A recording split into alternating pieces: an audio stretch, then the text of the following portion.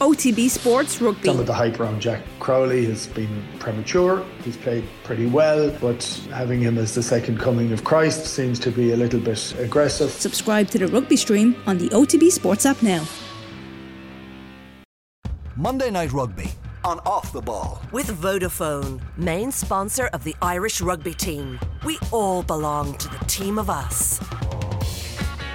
Now then, you're welcome along. Very happy to say Fiona Hayes, Grand Slam winner, is on the line. Good evening, you're very welcome. Hello Joe, how are you? Great, and Rory O'Connor of the Irish Independent with us as well. Hello. Hey Joe, hey Fiona. I'm suddenly feeling self-conscious about this chair. I feel like I'm on Mastermind or something. You've stepped up a level. Now that I it's see 2023 and Joe's now a talk show presenter. He's still done. It's good. I like it. It fits you. They promised me it wouldn't look ridiculous, and they lied. So there we go. Much to discuss. We'll start with URC if we can. We're well into the new year now. 3 more weeks to go, and then we're at Six Nations opening week. URC is ticking along. Some familiar themes, and not least for Ulster. They couldn't hang on for the final few minutes in Benetton against 14 men at the end, and they lost 31-29. That is now 5 defeats in 6. Leinster, much changed Leinster team. They won away. They came from behind against the Ospreys, 24-19. Big win for Connacht against weakened Sharks team in Galway, 24-12. And then Munster, 33, Lions 3. Their mission to prove Rory O'Connor wrong is very much alive. The quest continues. Absolutely. That's what I think. My picture's up in their dressing room, if I'm not mistaken. I wouldn't be shocked if you'd been mentioned. I think there's more high profile critics who I think they'll have more they'll be more annoyed with. What was it Peter O'Mahony said? Hysteria back after they beat the Bulls, and they've come good. I mean, they still have a fairly tough run in, so I don't think they'll be able to count. Like, what's made Munster's season so interesting is that they lost those couple of games at the start, because every week matters, and even a fairly run-of-the-mill game against the Lions. This isn't like Gavin Casey was down there. The atmosphere seemed to be really good down there. There seems to be a big buzz around Munster games because they matter every week. It's not just about what position you're in. There's actually a bit at stake every week for them. So it's great, and they've responded really well. And they're problem solving. They're getting better to watch, but they're also they got absolutely destroyed. All 4 Irish teams struggled in scrum at the weekend. Munster were absolutely destroyed by a fairly old-fashioned looking Lions tight 5, but an effective one, and they found a way around it, and that's good to see. In really difficult conditions, when playing the game they want to play probably wasn't that easy against it. It's the weakest of the South African teams, but they've still caused problems for teams this season, the Lions. So they're playing very well. They're going to get to the European last 16, it looks like. Get over to Northampton at the weekend, they're pretty much assured of their place.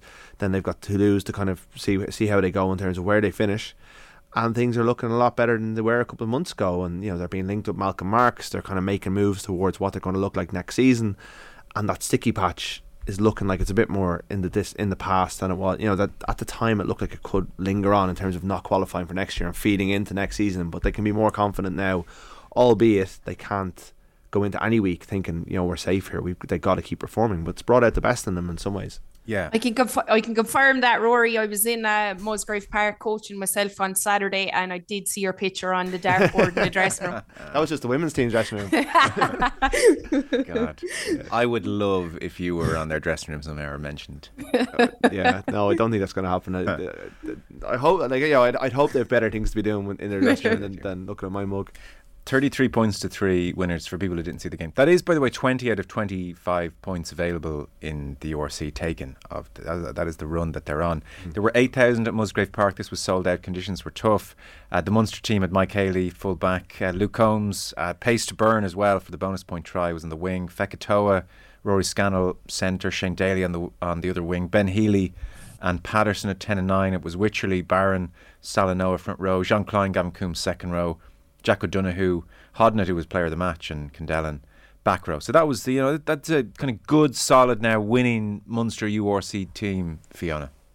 Yeah, it was good. It was a great game to watch, obviously from the comfort of my sitting room, because I knew I was going back there again on Saturday. But Rory touched on it there. Scrum time, I felt for Wycherley, I think it was 32 minutes. He came off and Kilcoyne came on, which kind of settled things down a little bit at scrum time.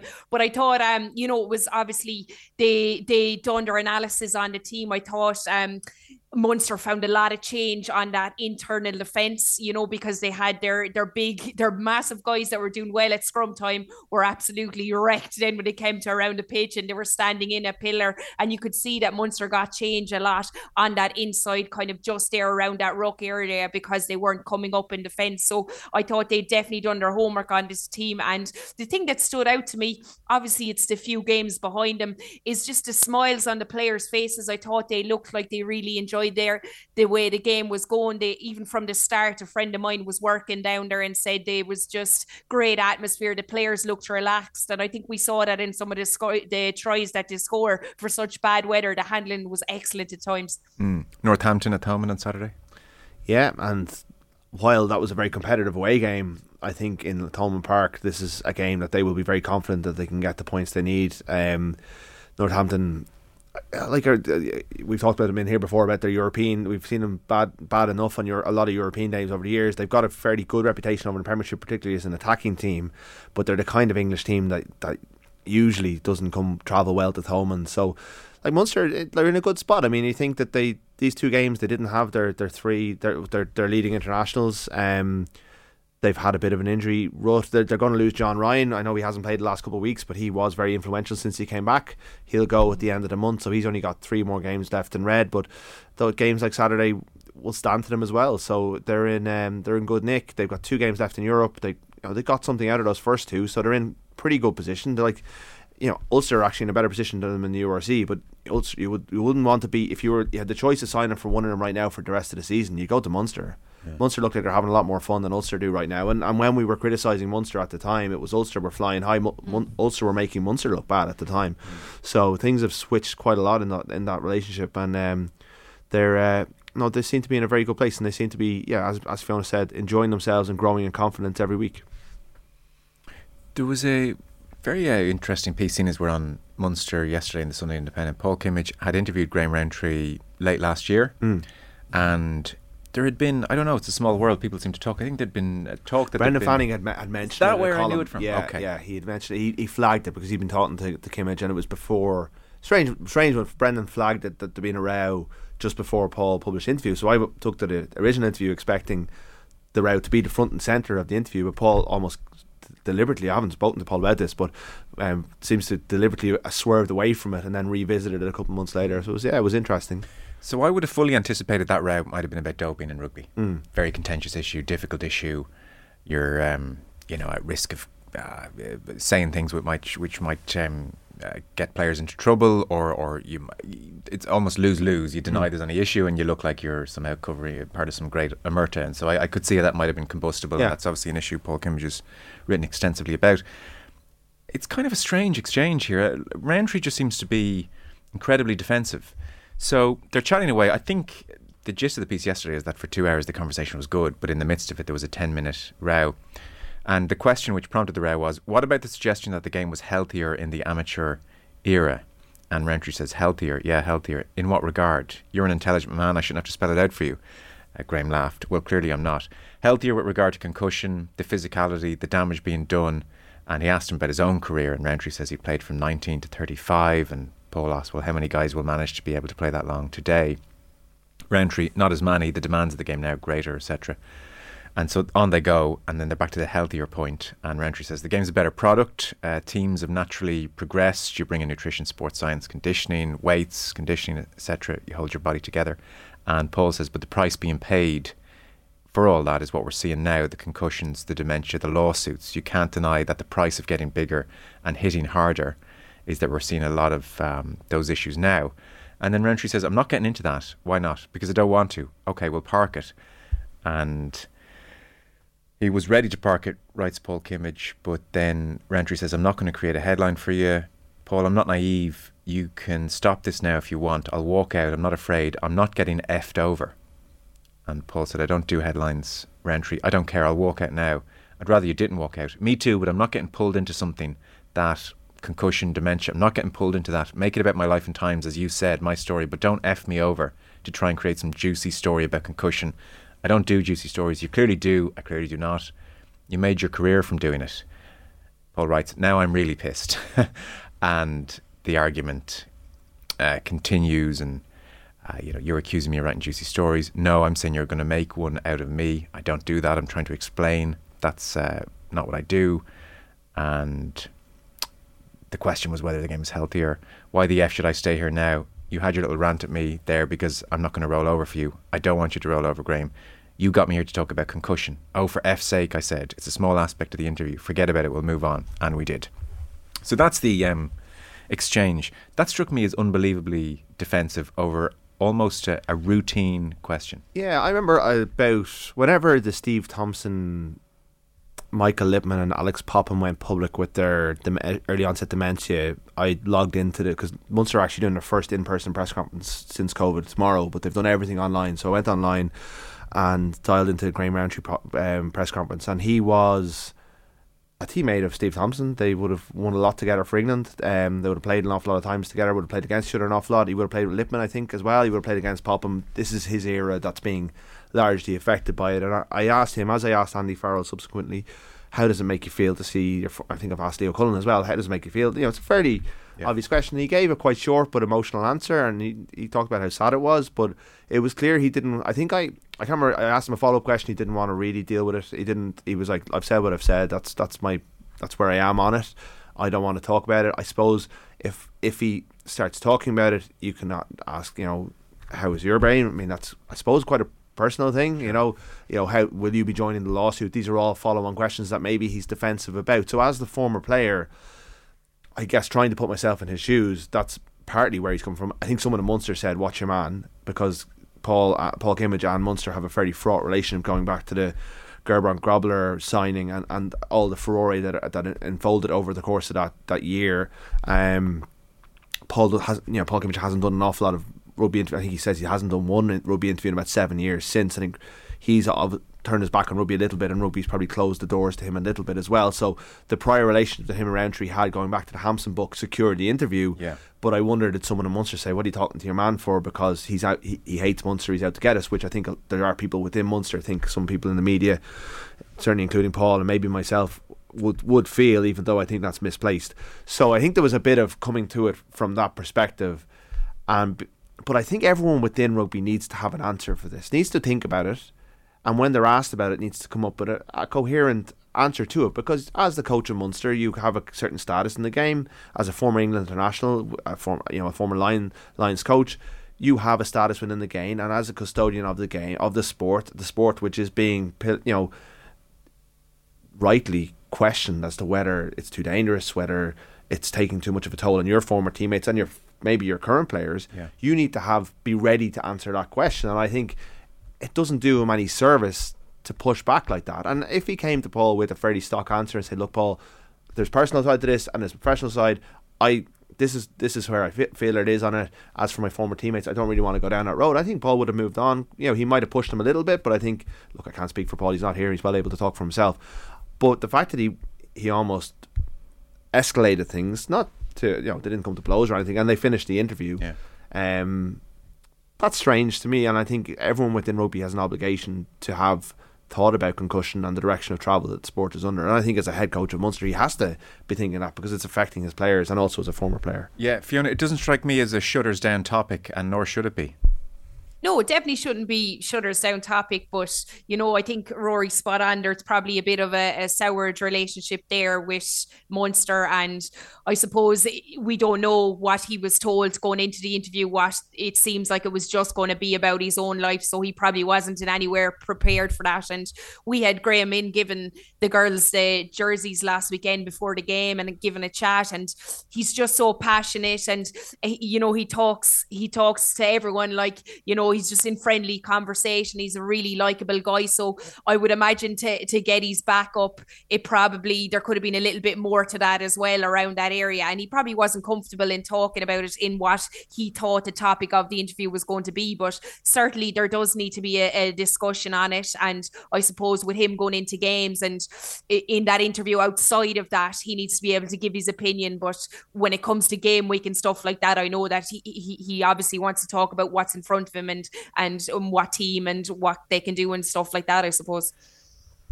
This might be getting too inside baseball and nobody cares about the media experience, but I would say talking to a range of journalists. I would say even talking to several Munster players who are now retired and working in the media. And I would say, based frankly on my own observations and a couple of experiences here and there, Munster as a franchise are unnecessarily defensive and spiky with the media. They have been for some time, and I don't think it serves them. And I think maybe their own fans like it because there's a sense of, stick it to the media or the establishment in some way. And that is their circle the wagons. But it's very unbecoming. And I don't think it serves them. I think that feeds into it. Like, they'll be like, they're talking about us again. And in fairness, that their fans are their primary audience. So they have a couple of markets they're trying to serve, but their main market is their fans. And if this is the way, like, I agree with, to a large part, I think there's a defensiveness, there's a disdain for the media. Sometimes they're very open. Like, it's probably easier to get a one-to-one interview as a newspaper journalist with Munster than it is with most of the provinces. So that's something I certainly wouldn't complain about. There's an openness there. Okay, well, sorry. To be fair, then that undercuts my point to a fair extent. That's fair. Their press conferences are quite. They've kept us quite remote. They do quite short press conferences. They can be quite difficult to get an answer out of when it comes to certain issues. Look, again, this is stuff that people probably, I'm reticent to go down too far at that because people might not care, but I think there is a defensiveness there, and I think a lot of it is born out of that Geraint Grobler case. There's the time that they sent the squad assessments to all the players by mistake, and it ended up in the press under Anthony Foley. There was kind of a 10-year there was a series of issues over the years. I think they could definitely improve that side of things. I think they could be more open. I think all provinces could be more open. Even the fact that they've set up their own TV channel online and are charging people for it, and they give more access to that than they would to the traditional media, is part of a more, it's a bigger discussion about where media is going. So I think there's definitely a defensiveness. I think there's a sense there sometimes that we're all out to get them, and I think that there was a real sense that during the start of the season there was a pile-on because their results weren't good. But we hold them to very high standards because we all we expect an awful lot of them because they're such, like, all you have to do is look at your texts, look at the amount of engagement that we get online when Munster are playing. Look at the amount of people who'll be at Thomond Park on Saturday. They're a huge brand. They're one of the biggest brands in Irish sport, and as such they get probably more attention than anyone else. So when they do something, it has an impact, and that is a really good thing if you're mature enough to handle that. But sometimes I just think there's a bit of an old-fashioned GA, they're all out to get us kind of thing down there, and it doesn't deserve them great sometimes, but then sometimes circling the wagons works. So, sure. I'm wary of moaning too much about it, but I do think, I think they could benefit from being a bit more open from time to time, and certainly, I think anyone who knows what they're doing and knows that Paul Kimmage is going to basically present the entire interview. Like, he'll be given the space to present the entire interview. This is not going to be the most interesting thing written as a news story. It will be the whole discussion. So if you know your players, you know that Graham Rowntree, look, he's going to ask you loads of different things, but look, he'll treat them all as an entirety, and he'll put the entire exchange in there. So, Rowntree was under pressure at the time that interview was published. If Kimmage had put in the entire thing of the exchange at the time when he was under pressure, well, like, that's it. That paints a picture of a man under massive pressure and a man who's struggling with that pressure, whereas Kimmage actually was very fair to him and didn't. Has done it now, and he's in a position of strength. I think he's waited until the wins are there. So there's maybe a few lessons to be taken from that as well. Okay. Connacht 24, Sharks 12, Fiona. This is one of those, and it must be said, increasingly rare. It's not as common as it used to be, but this is one of those URC games where there's an asterisk required. This was an understrength Shark side, not the Connacht will complain, and so go enjoy the game, watch the game, enjoy your live sport, but as for drawing conclusions on a Monday, it's harder to position it. Yeah, that's it. I mean, they had another changed up squad again. Connacht, they were able to try a couple of guys in the centre that I thought worked really well. Kyle Ford was outstanding, but you can't really tell when you're on the outside. You'd look at if you didn't know the Sharks team that was over, you'd look at the scoreline and think it was a massive win for Connacht. But they're going to take it as that. I mean, look, they were under pressure. They had a few losses, and it's after getting them some well-earned points that they needed in this URC table. So I think they will be going into the Brive game next week, where, at home again, where they will have built up a bit of confidence. I thought there were a few players that were outstanding, and put in some massive performances. I thought Buckley had a great game again. I think, we spoke about the front row struggling across the provinces, but I thought actually the Connacht scrum probably looked the most solid and probably were well able to hold that Sharks team and squad. They did come under pressure, but as we said, it's a weakened front row in brackets that they sent over, I suppose, their second team. But look, they put themselves about the place as well. I mean, Connacht had 171 tackles, the Sharks had only 92, so it was a physical game, and Connacht only missed 16 tackles on that as well. But I really thought it was the boost that they probably needed going into this game at the weekend. For Leinster away to Ospreys, 24-19, the winning scoreline. Leinster not all that accustomed to being in trouble. I guess the Ulster match at the RDS jumps to mind a couple of weeks back, but 2 tries in 4 minutes in the second half brought them back from big trouble. They were 10 points down early in the first quarter, Rory. On the hour mark they were still down by 6, but there was no real sense of panic off the performance either. Hugo Keenan and Jimmy O'Brien scored those 2 tries, and it's a familiar ending. Yeah, I think the way they've managed their team over the last 3 weeks has just been an advertisement for having someone in the Leo Cullen role who can basically strategise long term and pick teams week to week to week. So he's basically had these internationals in this area 1 week, and then he's had a different set, and then he picks a few of them off the bench this week, and it's paid off for him. And look, he has the strongest squad in the competition, and the Sharks, he doesn't have to deal with the 40 hours of travel that the likes of the Sharks have to. He's a much simpler, getting to Swansea is a much more simpler equation. But it's a masterclass in how you manage the particular set of circumstances that present themselves to them. And it's not something, I think, it looks easy because they're operating at such a high level, but I do think it's worthy of some comment. This was one that could easily, Ospreys picked a very, very strong team. They'd half the Welsh team playing and a couple of, Lions starting, and they were on top with the scrum and they were on top in various areas. And Leinster, they've won. They're pretty much home and hosed in their position at the top of the table. That's what Europe next week. You haven't lost a game all season. 20 minutes to go, you could say, look, let's try and get a bonus point out of this. Let's just sack this one off. But they just went up. They went up a little bit like the Ulster game in the RDS a couple of weeks ago. They just kept putting just going up a gear, and there was one moment, I think 4 or 5 minutes to go, there was a kick, kind of a fairly routine kick put through, with 4 Leinster backs hair through and put unbelievable pressure on the Ospreys player, and it was a big play. I think it led to one of the tries, but it just spoke to the attitude of those players, all internationals. You think about Jordan Larmour playing in that game, he wants that Ireland jersey. Jimmy O'Brien's put back in after Larmour steps about 10 players in the previous week, he wants that jersey. Hugo Keenan's looking at going, well, I can't, I've barely played this season, I can't drop my standards, and it just works so well. It's really, really impressive, and it was one of the more entertaining Leinster games of the season because in difficult conditions away from home they were forced to come from behind and win it.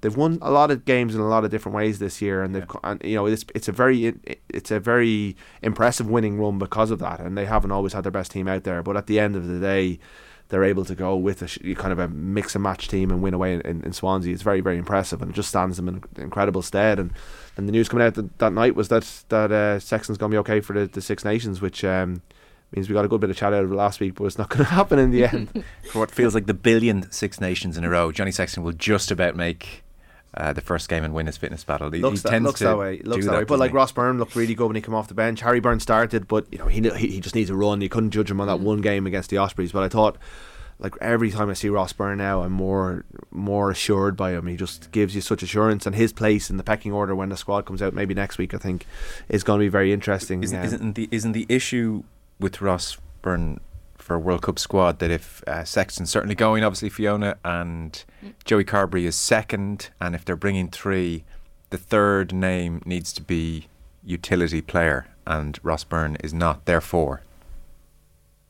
Yeah, it would be looking like that, and I suppose you have Crowley in the mix there, who's played a bit of fullback and has played in the centre now at 12 as well, so he has that added to his thing. But in discussion on that Ross Byrne, you also want someone, if you get an injury, someone reassured on the bench, especially in the kicking game, especially from the tee, and he's just proved that time and time again with Ireland that when he's needed to come on and get you 3 points under a pressured situation, he seems the most relaxed and calm guy to do it. So they will be taking all that into consideration.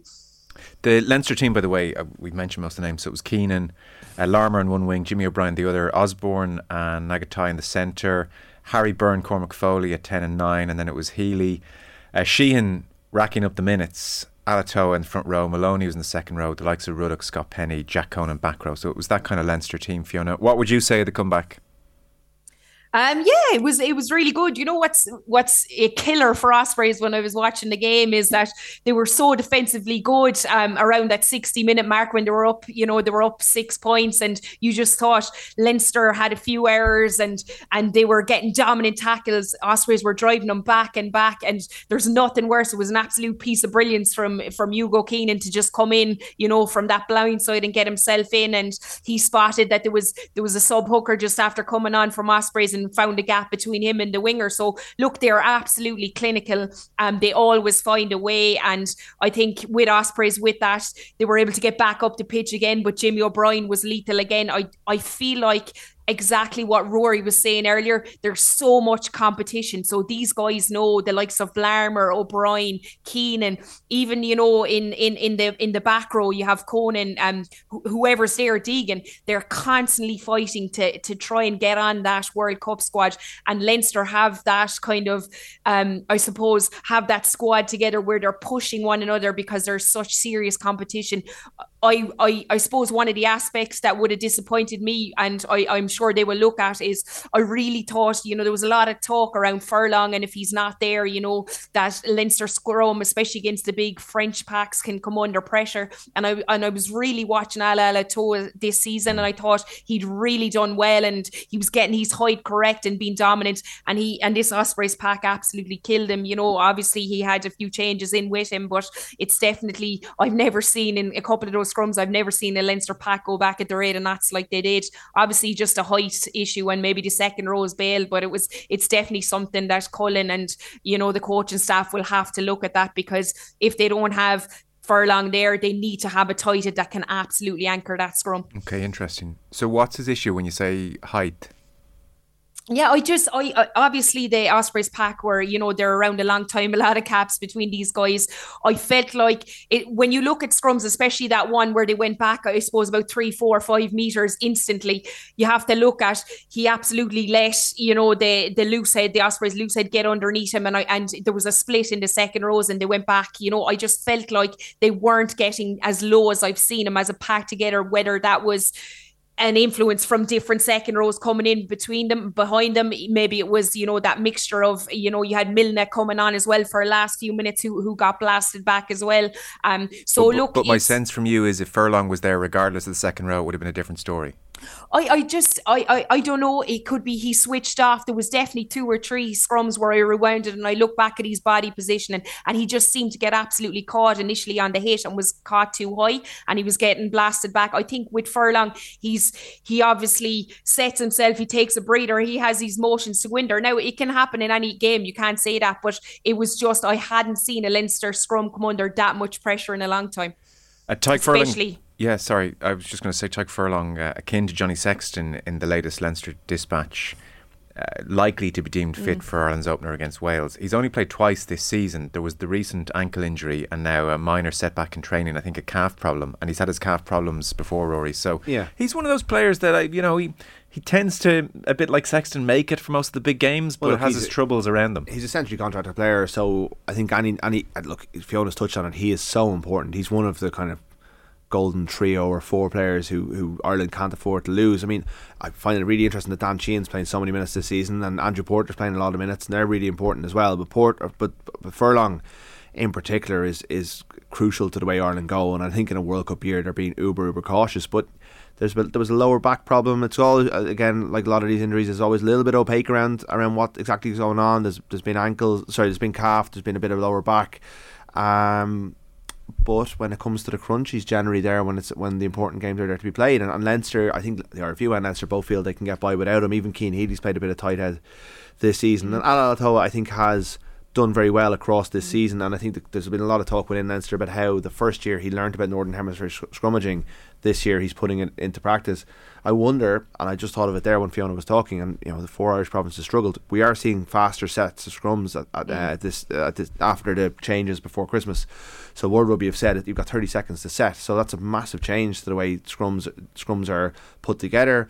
Big change for front rows. Maybe players like Alatoa, maybe others, just had that 90 seconds that they all took as part of their process. So you need to change your process and adapt a little bit. The kickers are going to have to learn to kick a little bit quicker as well. So maybe there's a little bit of it feeding into that. He was also up against the Wales, pretty much the Wales front row, which was a bigger challenge. And Jason Jenkins was a big signing for them in that tight head lock slot, and he wasn't there on Saturday. Okay, a bit of mitigation there. Fiona, would you put much stock in the shorter time frame to get set? Absolutely. Oh, really? Especially you just hunker down. Would you stop? Especially as a tight end. Now I was a loose end, but tight ends, Jesus, they need to have their breather, and you can see them taking their time as they go over to the scrum. So definitely, look, when it's a faster input, you're used to getting your breather, you'd have your process then as you get into the scrum, obviously to get set and concentrate. But speeding that up to 30 seconds is every prop's nightmare. Okay, I'll take your word for it. We're going to take a short break. Fiona and Rory staying with us. Back in one moment. Monday Night Rugby on Off the Ball. With Vodafone, main sponsor of the Irish rugby team. We all belong to the team of us. Monday Night Rugby on Off the Ball. With Vodafone, main sponsor of the Irish rugby team. We all belong to the team of us.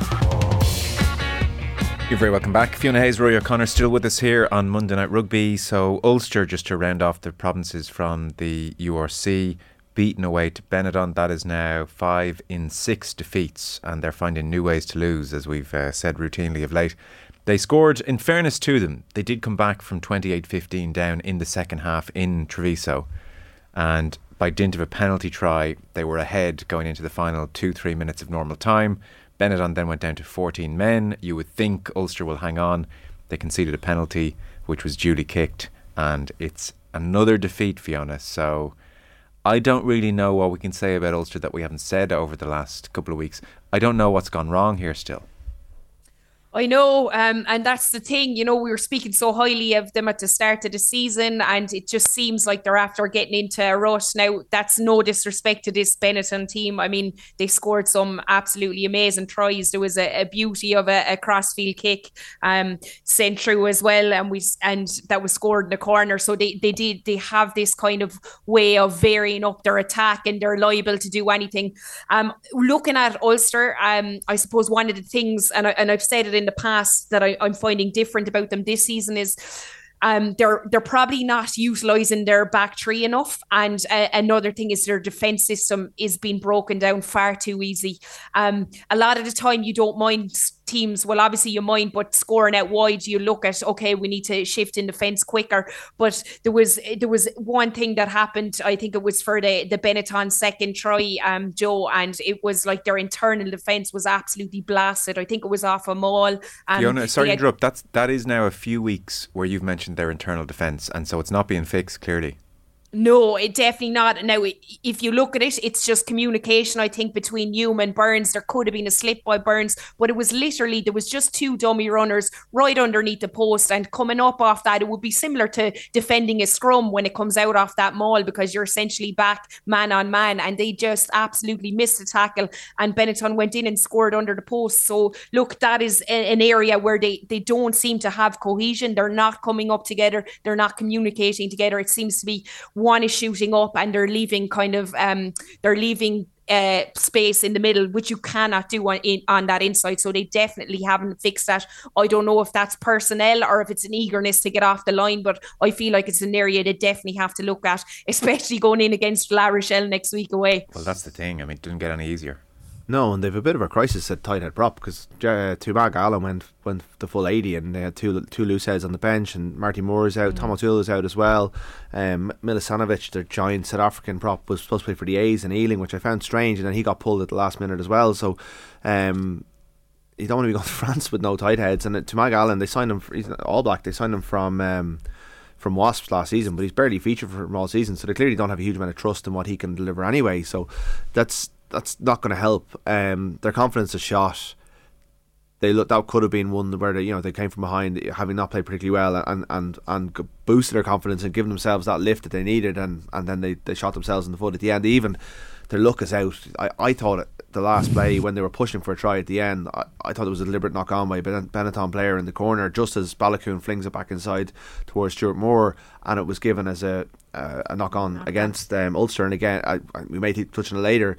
Again, speeding up the game, the refs are taking less time to make decisions, and I think it's going to lead to more mistakes like that. And that was one that went. He said it went backwards. I didn't think so, but it was one that very much you could go either way, and it went against Ulster. And you're talking, if not penalty try, certainly yellow card, and they've got one of the best line-out mauls in the country or in the tournament. So if they got that penalty, they could have gone on and won the game. But you're talking ifs and buts away to Benetton, who are good this year. They are. I think they're sixth in the table, and they're heading towards a playoff spot. So we shouldn't dismiss them, and Munster still have to go there. But Ulster trajectory, URC have a stats company that are doing stuff for them, and they said on Friday that Ulster are 98% assured of the top 8, so the playoffs and probably European qualification along with that.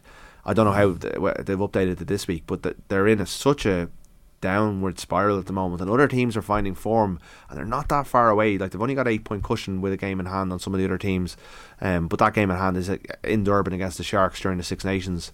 The only thing is they probably won't have that many players in the Ireland squad the way they're going, because if you're looking at head to heads, there's not a lot of them in form. So it's really damaging in this year of all years to lose form like this. Very worrying, and I think it's worrying for McFarland, who's been it's bad timing for him. He's been linked with the Leicester job. It's bad time to just completely lose form all round. Yeah. You mentioned there, so we might as well go there, the pressure right throughout the game, be it setting for scrums or refereeing decisions, to speed things up. And so that is being talked about as playing very much a part in the Owen Farrell situation. So Saracens, he kicked the winning drop goal, incidentally, at the end against Gloucester on Friday. Made a tackle on Jack Clement in the 75th minute. It was what I would say a quintessential Owen Farrell tackle. We've seen that tackle before, and there was contact with the head, and he has now been cited, is the update, and there's talk of a mid-range 6-week ban. So certainly Six Nations opener in jeopardy. The point, though, is being made that the pressure on referees and TMOs to speed up decision making is perhaps, Rory, the reason that this wasn't dealt with in real time. Yeah, well, they tried to deal with it. The referee, Carl Dixon, asked the TMO, whose name I've forgotten, was it within the remit of the TMO? Like, was it within the last couple of phases? And she got it wrong. She said it wasn't, and so they said, okay, we can't deal with it. The deciding commissioner could deal with it. I think how do they judge that remit? Like, what length of time is it? Sorry, Fiona. There is no. I'm just coming in on that. I find that crazy, because for foul play there is not there's no remit. So like, I think it was an error in their behalf. Obviously, in scoring a try, you have whatever many 5 phases or whatever, but with foul play, you go directly back to foul play. Yeah, regardless. Okay. Yeah, and I think in the pre-Christmas, before World Rugby announced this plan to speed up the game, which included quicker TMO decisions, they would have taken a breath. They would have said, let's get it up on the big screen and talk about it. They wouldn't have thought about whether it was in the remit or not within the remit, because we've seen refs make up their own remits at times, and that's been frustrating. And they would have watched it 1,500 times, and we all would have had to take, go to the bathroom or make a cup of tea or whatever, and they would have come to a very, very slow decision, and Owen Farrell would have been either yellow or red carded. And they've decided, and we're all annoyed by the fact that games are taking more than 2 hours, and as a broadcaster, I'm sure you don't get much post-match analysis anymore because games are taking too long. So World Rugby, that's the key issue in all of this. Well, I think the length of time you're sitting in the stadium is crazy. Like, the length of time games are taking is crazy, but if you don't take the time to litigate these things over a long period of time sometimes and watch the replays, you're not going to get the decisions. And it's a bit like they never went back and looked at Johnny Sexton's tackle on Jared Butler, which I think was a yellow card last week. I don't know if it was the same pressure on them, but there's going to be, I think, things missed because referees are making more decisions in the moment, which we is that a price we're willing to pay? Is that a price we're willing to pay, Fiona, that we're going to have the odd moment like Farrell missed? And then, if you're, I don't think we're overly upset on Gloucester's behalf, but imagine a different scenario in a big game. We might be very upset if a player who should have been carded then kicks the winning drop goal. But is it a price we're willing to pay to speed up this game that refs might miss a touch more, Fiona, or no? I think so. Like it shouldn't be, but I was watching Sale at the weekend as well, and Wayne Barnes was reffing it, and Tuilagi had a shot on a player in the last couple of minutes, and absolutely blasted him in the head. Yeah, he was falling, and Tuilagi was falling. Whereas Barnes said, "Look, it's just a rugby incident. Move on." And I was delighted. There was only a few minutes left. The game was over. But when I went back and looked at the replays, it really probably definitely would have been a card, and Harlequins were very aggrieved by that. And you could understand why. So look, it's when it comes to the big games, it's going to be a massive issue, but they want to speed up the game. So maybe it's having someone external again looking at it in quick time. The minute it happens, having a couple of people on board outside the game, and then when it is a serious incident, you bring it back. But if it's a serious incident, we're talking about concussion, we're talking about head injuries. We've got to look player welfare. We've got to look at that as well, as much as you want to speed up the games for the fans. I'm delighted when it goes quick and we move on, but it's down the line, these things are really going to come into play. I wouldn't be surprised, human nature being what it is, that if for the bigger games, the Six Nations games, the World Cup games, it slows right down again.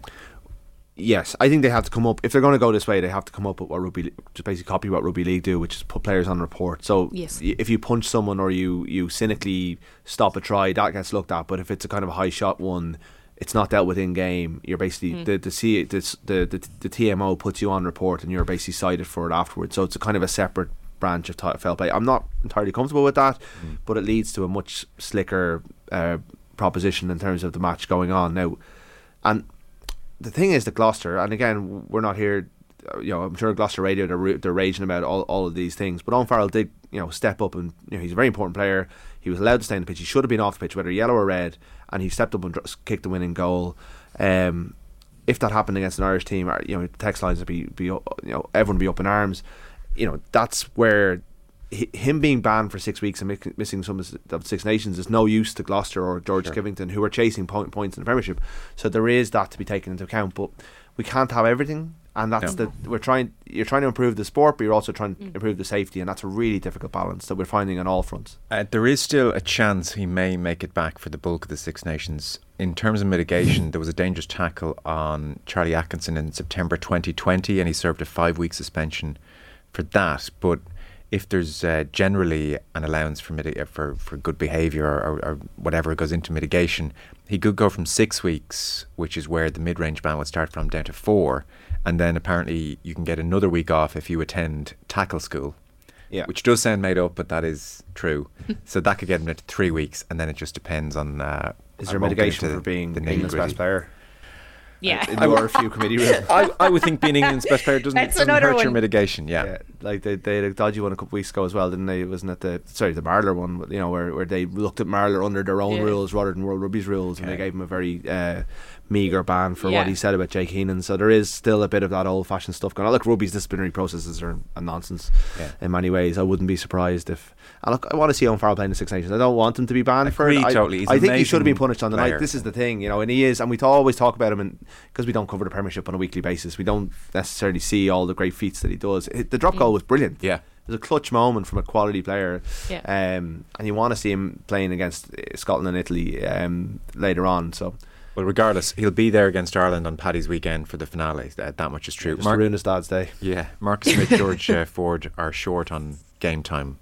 They're coming back from injury. So I suspect Steve Borthwick would very much like Farrell, who you suspect will be a real core Borthwick player anyway. But certainly of their out half options, he's the one playing the most rugby. Fiona, the women's Interpros were on over the weekend, very much to the fore.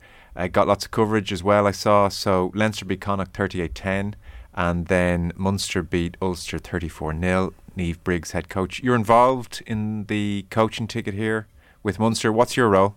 Yeah, I'm breakdown and contact skills coach. So it's been a busy Christmas working with the girls. To be fair, they've been out all over Christmas because the Interpros have been on the summer the last few years. So the change in it has ruined everyone's turkey dinners. But look, I watched the Leinster game back because we were obviously playing ourselves beforehand. So I thought the standard is getting better and better. It really, a lot of young kids on talent, with a lot of talent on show. So look, I thought it was really good advertisement for women's rugby. Obviously, there's a few areas ourselves we'd be looking at to cleaning up in our game, and I'm sure Leinster will be the same. But that should be the big game next weekend. It's Munster Leinster down in Cork, and then Connacht are playing Ulster away. And as for the bigger picture, COVID interrupted things, and as you mentioned, these interpros then were on in the summertime, and there were complaints that, well, we need the highest quality games we can get in advance of the Six Nations, and it will help with Six Nations selection. So for you, is this a more positive placement in the calendar, and this feeds nicely into Six Nations, and this is the beginnings hopefully of a better framework for the women's game? Yeah, I think this is what's come out from Greg McWilliams and his staff, and obviously looking at the season structure the RFU did in detail. And I think it's probably the best way, realistically, if you look at it. They're going from an AIL season finishing earlier now in the end of mid-December, going straight into an Interpros. Now we have this new Celtic Cup that will happen the week after the Interpros finish, kicking on to the Six Nations, and possibly that World 15 tournament then that might go on during the summer if Ireland, depending on what group Ireland qualifies. So look, it kind of rolls around nicely, and I think it's probably the perfect way to do these things. And in the meantime, the AIL have a cup then for non-Irish or non-Celtic Cup selected players that will go on in the background as well. So things are definitely coming together nicely. Okay, good. So for the marquee names, this is a nice and welcome big jump in standard from their AIL matches Yeah, I thought so. I've said it before. Probably top four in the AIL is all that's there at the minute, where you're getting competitive games. There's too much of a gap between the rest and top four, whereas it's weekend every weekend. I know it's only 3 games. It was condensed from 5 games. They were going to have a final, semi-final, final, and it's cut to 3 games. But every game will be very, very competitive. So it is really, really good. And then I suppose you're looking at the Celtic Cup, and then I suppose we'll see the age-old question, Joe, when it comes to Six Nations times. Will the sevens players be involved, because they're not in these Interpro games at all? Oh, are they not? No. Okay, is that them being wrapped up in cotton wool almost? I think they're preparing for their own tournaments that are coming up. I know there are a crossover. I would imagine it will go the way of seeing the competitiveness of the girls when it comes to this Celtic Cup, and probably looking at maybe 1 or 2 players coming in then, depending on what they're contracted, 15s or 7s. I think this year we'll see exactly what's going to be done with these 7s, 15s crossover. Okay. I hope.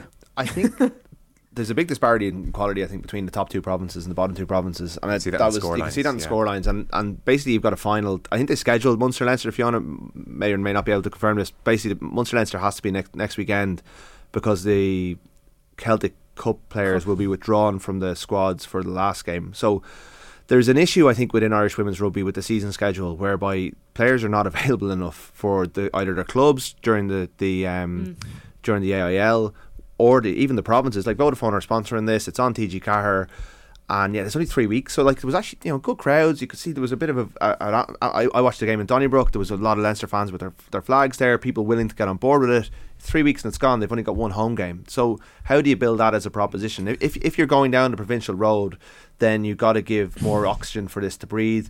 Then there's 3 games. 2 of them you got your full squad for, and Leinster only had 2 of the contracted players at all in their squad. The rest of them were all in cotton wool. I'm not sure how many Munster had. Ulster and Connacht would have less anyway.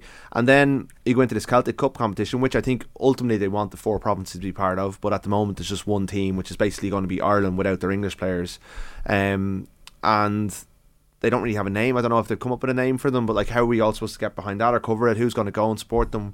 All this sort of things haven't really been worked out. It's all been on the fly, but it is year 1, so you have to give it time to breathe. So I think finding ways of getting players to play on a regular basis, good players playing high quality rugby, should be the main aim. And sevens players seem to be wrapped in an awful lot of cotton wool. I don't know if it's too much cotton wool. I mean, there seems to be, I don't know how much rugby these players are playing and how much rugby they could be playing, but I think Connacht could have done with having Bevy and Parsons on the wing on Saturday. It might have, they were quite close for 40 to 50 minutes. Leinster pulled away. Now, there were players, Molly Scuffin-McCabe in particular, really shone in that last 20 minutes. She looked like a player who could go on to bigger things.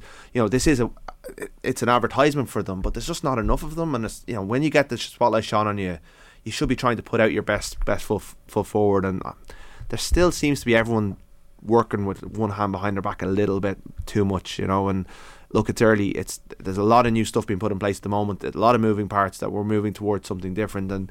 And Fiona's right to be, like, you know, the fact that there is an obvious thing where you go league, Interpro, Celtic Cup, Six Nations makes sense, but if the players aren't available for half the games, then who's learning what from them, you know? I don't know if that's confirmed either, Rory. I think there was talk about that, but I don't know if it's confirmed that the players will actually be pulled. I know there was talk in it, but I haven't heard that it's definitely confirmed, because they do want them playing these competitive games, and it is a good lead in. Obviously, you need time to train together, but I think I'm not 100% sure on that, but I think you will see the squad's fully loaded for the 3 weekends. Okay, well, Saturday's going to be great though. Like, Munster-Leinster is a proper, like, you know, that is effectively a final, so that's going to be really worth watching. And would you agree that Munster's breakdown work needs to improve? I don't know if there's another, you know, if they can do something. Well, I saw the penalties given away. I nearly had a heart attack today. Yeah, look, you can always improve. Look, I'm joking. 34 minutes, fine. What about the breakdown, Joe? Their skills. Skills and breakdown, I thought. I mean, they might just... We'll get on Niamh Briggs on and see. I don't know. Coaching ticket needs to be looked at, maybe. Definitely. Somebody, Owen Milan, as a final thought on YouTube, he says, as most of the national press is based in Dublin and have a very Dublin-Leinster perspective in their coverage, it's not surprising there's a hostile relationship with the media. I don't think that's what it is, genuinely, Owen. I've had one or two experiences myself which were just needlessly hostile. I down there, the attitude might be, it's the Dublin-Leinster media. But I mean, think of Munster down the years when they're winning European Cups. Like, they're beloved, they're celebrated everywhere, you know. I don't think there was a folded arms kind of aspect to the coverage of their glory days. But look, it's always that perspective will always be there, and I think, look, it sometimes feeds these teams as they go, but I don't think it's true. I think people, like, generally we all want Munster to do well because it's good for business, you know. Munster are so huge and so well supported that when they're going well, they generate such interest, and they're so interesting to talk about on a weekly basis. But there's a sense, I think, out there that everyone's out to get them, but they're really not. Plus, the Dublin media has lots of non-Dublin people working in the Dublin media. Like, Keane Tracy is not anti-Munster, I would presume. No, from Limerick. Yeah, Neil Tracy, RTE, you know, Michael Corcoran, all these guys. Our Munster friends. Yeah, it's not Dublin out to get Munster. I just don't think that's true. Anyway, we'll come back to it at some stage. Our rugby coverage and Off the Ball is with Vodafone, main sponsor of the Irish rugby team. We all belong to the team of us. Fiona, best of luck at the weekend. Thanks so much. Thank you. Off to Limerick training now. See you guys. Very good. Cheers. Rory O'Connor of the Irish Independent. Cheers, Rory. Nice show. Monday Night Rugby on Off the Ball. With Vodafone, main sponsor of the Irish rugby team. We all belong to the team of us.